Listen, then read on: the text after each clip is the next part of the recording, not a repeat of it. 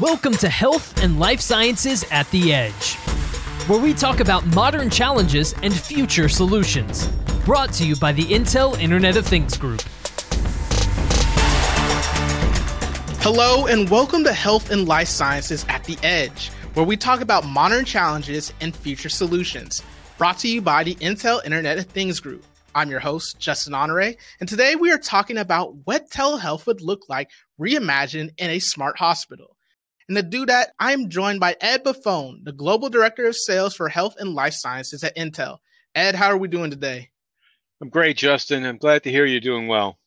I'm glad to hear that as well, Ed. So telehealth is something that has really kind of kicked off during the pandemic. Obviously, it's been around for a minute, even before the pandemic, but we really got that momentum during it. But as hospitals start to implement smart technology, how can telehealth fit and be prioritized in that new environment? You know, Justin, so as you mentioned, telehealth has been around, for many, many years. It's an area that we've been focused on at Intel since long before the pandemic and trying to really drive it forward as a standard of care in a world that is getting a more distributed environment in terms of distributed care, where care is given at the hospital, but it's also given at many other points, throughout the ecosystem in the care delivery system. So it's really been around for a while. However, the pandemic, what we like to say is, things began to move at pandemic speed. And the pandemic really accelerated, the acceptance of telehealth and the need for telehealth, with the advent of restrictions and limited travel and limited availability and all the things that were being dealt with in the medical system, our healthcare system was pretty strained. And so the need to find a way to communicate and consult with patients and consult with other medical professionals really took shape. And therefore, the byproduct was the rapid advancement of the acceptance of telehealth. In 2020, there were over 1 billion virtual visits made globally. I can't tell you the number that increased from, but I assure you it was nowhere near 1 billion virtual visits. So telehealth really did rapidly become a standard of care, and really the pandemic, I would say, just accelerated it. And at that point, it became very widely accepted as a method to both communicate, treat, and provide, sort of acute as well as chronic care, especially chronic care with people with conditions like diabetes that really require ongoing monitoring. Really became the way to do it and the standard of care for those folks. It's a way that hospitals had to address things like, convenience, if you will, for both the patient and the clinician when they were both being restricted from travel and access to people, some of those things. So yeah, it was really a big effort that was put forth on the part of the entire healthcare system. And you talk about that acceleration, and with that acceleration, the timeline gets kind of adjusted. So where are smart hospitals lacking when it comes to implementing telehealth? What they really lack is an organized sort of enterprise-wide approach. It's not that they're lacking in any one area. They're just lacking in this sort of holistic approach to telehealth. Because what you're finding is that in many hospitals, there are departmental deployments of telehealth that are being used. Cardiac care may have a deployment or a utilization of a particular telehealth platform, and pediatric care may have a different application that they're using to follow up with patients, and so on and so forth. As you go through the verticals within the hospital, they may have different areas. So I think the only thing sort of lacking is this sort of cohesive approach to telehealth from an enterprise-wide level as the hospital systems sort of deal with this ongoing demand for telehealth, because it's been accepted as a standard of care on the part of the clinicians now. It's also been accepted as a standard of care on the part of the patient.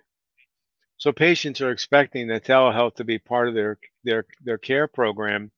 However, I think the only thing lacking is sort of this, as I would say, this holistic or enterprise-wide approach to telehealth and scheduling and technology and requirements and all of those things to make it seamless, so that doctors, as they're engaging in a telehealth, say, visit, if you will, or a telehealth consult, that the technology doesn't become a factor. It's just very seamless. And just like they see a patient in the office, they see a patient remotely. The medium doesn't become a factor in terms of how they do that. And is it just the medium that's kind of causing some of these factors? Like how else can the two sides be more cohesive? Yeah, I think it's just a function of making sure that, as a doctor might move from one area of specialty to another area, that the platforms are consistent, and that, the way they get to the patient is sort of, as I would say, seamless. Okay. It's really has to be, it can't be a function of, well, I have to have someone else do something before I call you, or someone has to call you in advance and cue you in. I mean, it should be really very much like visiting the doctor's office. I connect in, I dial in, I'm in a queue. It's my time. I see my doctor. My doctor's visit is over. I'm exited out, and I'm given any follow-up instructions. Right. So let's actually talk a little bit about some of those technologies being used. How is AI, analytics, and 5G networks being implemented, and how are they helping elevate patient care, and how can we make it more effective? AI is one of the key elements that makes hospitals become smart hospitals, right? Healthcare is an industry that's rich in data, right? 1/3 of the world's data is healthcare data. So there's an enormous amount of data to kind of build on to get additional insights into a patient's condition, diagnose, and potential treatment. And so really, utilizing AI really helps take advantage of all of that data, whether it's in terms of diagnosis, early indications, or even treatment plans. So how do I find, the person that has the same sort of diagnostic makeup as someone somewhere else in the population, and how are they treated and how are they successfully treated? And so AI helps sort of create those possibilities, if you will, and it helps give the providing clinician a little bit more insight. It's always the clinician that's making the decision. It's always the clinician that's giving the treatment. As you know, AI is artificial intelligence. As it relates to healthcare, I call it assisted intelligence, because it's really nothing artificial. The clinician is making the intelligent decision for the patient on how to care and how to treat the patient. But all we're trying to do is give them assistance with vast amounts of memory and compute capability to help look through massive amounts of data and find similarities and help give, sort of common treatments and or potential that may lead to potential better outcomes. So AI is an important tool for all those places. You talked about analytics and 5G as well. Analytics has always been a key part of healthcare. Again, analyzing the core data set that we have in healthcare that exists, on basically, what we call population health data. And so the ability for us to help provide analysis on sort of commonalities that might run across the population to really give more insights in how to care for are really, sort of an adjacency to AI, right? So we have a lot of analytics that occur in healthcare with regard to, how do you know which patients might have a higher propensity to have a problem or have a bad reaction or other things that might occur in their care program. Analytics are really a key tool in all of that. And 5G, of course, is an extension on the network capability, or if you will, on the communications capability and the ability to kind of reach the patient and also follow the patient through their journey. Whether the patient's sort of entering the hospital or entering any sort of a facility, and how do you follow that patient through that journey in the building and out of the building? It's sort of, again, I used the word before, making it seamless.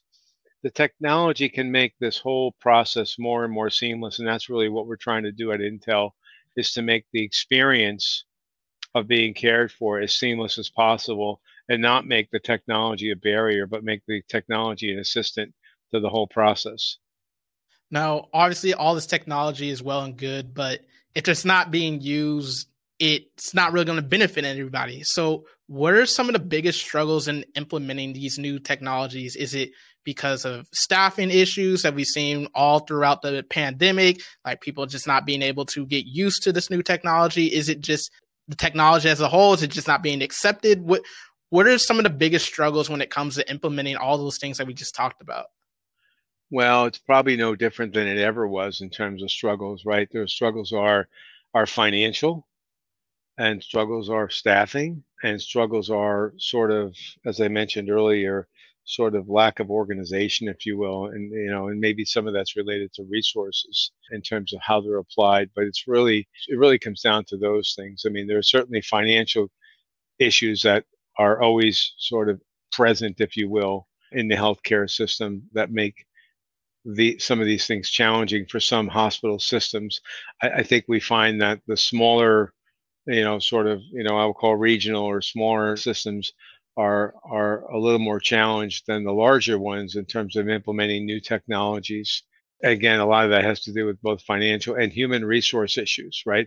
How do you get the people to focus on the technology, and how do you get the people to kind of, integrate, acquire, integrate, and deploy and manage that technology? And in other cases, it's that whole issue of things being siloed, where one organization may have the resources and another may not. So you have different levels of sort of completeness, if you will, in providing those services. Orthopedic care may have a complete solution, but the cardiac care may not, or vice versa, may, whatever it may be. But it really is more of the sort of the organizational impact of resources that you have, maybe not evenly spread throughout, and certainly the overall available resources. The number one concern of most all hospital CEOs right now is staffing.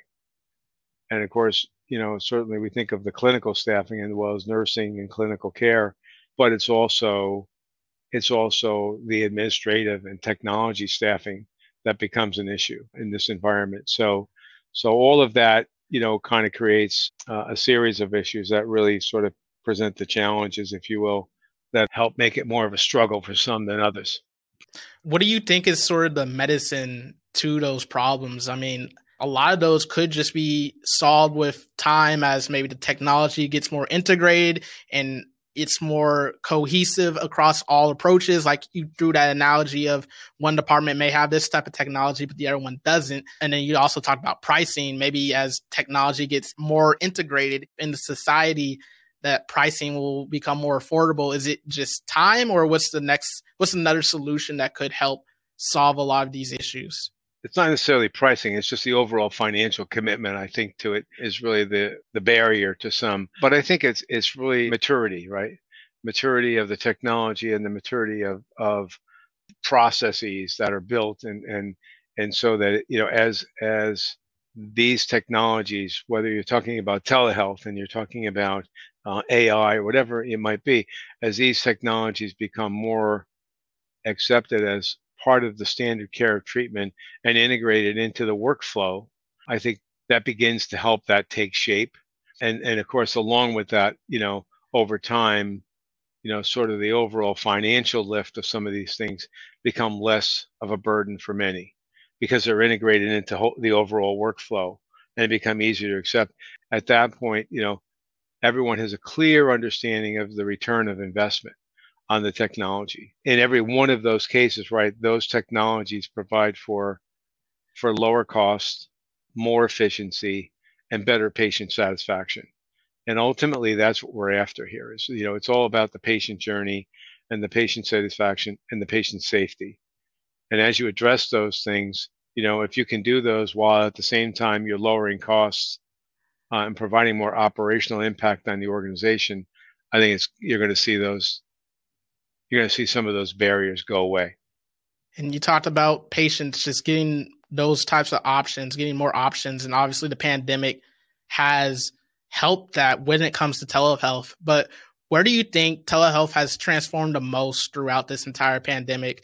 And how can the evolving world of technology that we talked about, as it gets integrated, as it becomes more common, how can it help accelerate this transformation? There's a lot of pieces to telehealth that exist in sort of the overall healthcare ecosystem, right? We talked about virtual visits as one where, that's a common one where you and I might think of, well, we're having a visit with our doctor. But there's also telediagnostics, right? It's an area of telehealth where, a technician, not necessarily a doctor, might set up in a mobile environment at a long-term care facility or a recovery facility to do some diagnostic with a series of patients that might be there. And there's a doctor remotely, right? Kind of sort of on the other end of the line, understanding if there's a condition that has to be treated. So there's telediagnostics, there's virtual visits, there's remote patient monitoring, there's teleconsultation, and as well as visual observation, right? Some patients just have to be observed, right, for things like fall detection or things like that. So there's a lot of pieces of telehealth, if you will, that are part of the overall ecosystem. So, you asked about the one that had the most impact, if you will. I would say the virtual visit and the remote patient monitoring are the ones that really came out, sort of through the pandemic as the one that had the most impact, or have received the most impact from these technologies, just because they really provided a vehicle for the continuum of care and for access to clinicians at a time when access probably wasn't top of mind for many people. And because, remember now, the healthcare system as a whole was under siege, right, by this terrible virus that was really, taking shape and draining the resources of every hospital in the country. So at that time, there had to be an alternative way to reach patients that were needing to recover from other conditions or needed to be treated for their chronic conditions. But I think virtual visit and remote monitoring probably came out to be sort of the clear front runners in terms of what areas had the most impact. As we move on in the future, when the pandemic isn't causing so many stresses on the overall health society and health economy, do you think that being able to make this more common, be kind of that hybrid approach that is going to help give more access to people to healthcare when it comes to that, just because we're able to open up new avenues for people. They don't have to physically come to the doctor's office anymore. It's more common now to do that telehealth visit, do that virtual visit, and almost get those same questions and get that same care that you would get in an office. So do you think that kind of going through the ringer and really exercising those muscles these past couple of years is going to help us in the future when it comes to accessibility? Oh, absolutely. I think this will be a standard of care that will live long beyond the pandemic. It may not live long at the same levels as during the pandemic, which is understandable, because really nothing can replace, sort of that face-to-face, sort of doctor visit, if you will, doctor-patient interaction. But I think it will, because of the acceptance that's been garnered over the time here, I think it becomes part of the standard care of treatment. I know personally it has for me. I know folks within my family and my extended family see it, as a way of accomplishing certain things kind of on a regular basis with sort of the healthcare system or their interaction with the healthcare system. I think it will continue to get better. I think tools that are available will continue to increase to make it a better experience for both the patient and the clinician, right? Information that's available to the clinician, in terms of, near real-time information from the patient will get better. And the ability to remotely do some level of diagnosis will continue to improve as time goes on. So I think it gets better. It helps efficiency. If you strip away the pandemic, we still have a couple of major issues in the healthcare system, right? We have an aging population, which equates to needing more care. And we have a shortage of clinicians, which equates to more strain on the clinician load because of the aging population. So if you can kind of help put some technologies in place to sort of start to reduce some of the stresses, and those are two big stress points in the system that will continue to get more and more impactful by utilizing telehealth and the whole idea of these smart environments to make the process more efficient, more operationally thorough, and more clinically thorough. I think it's better for both sides. And I think, again, it results in higher levels of patient safety and better patient satisfaction. All great insights, great answers to all these questions, Ed. How can people reach out to you if they have any more questions, especially with how telehealth is going to continue to grow? How can they get in touch with you? Yeah, we have a complete website at Intel on our smart hospital technology, and outlines all of our telehealth technology programs. So right on that page, you can click through to a link to be contacted by one of my folks, or you can send me an email at edward.buffone@intel.com, and I'll be happy to get back to you. Ed, it's nice talking to you. Great time on this episode. And thank you for everyone for tuning in to this episode of Health and Life Sciences at the Edge, brought to you by the Intel Internet of Things Group. Be sure to subscribe on Apple Podcasts, Spotify, Google Podcasts to get more content from the Intel Internet of Things Group.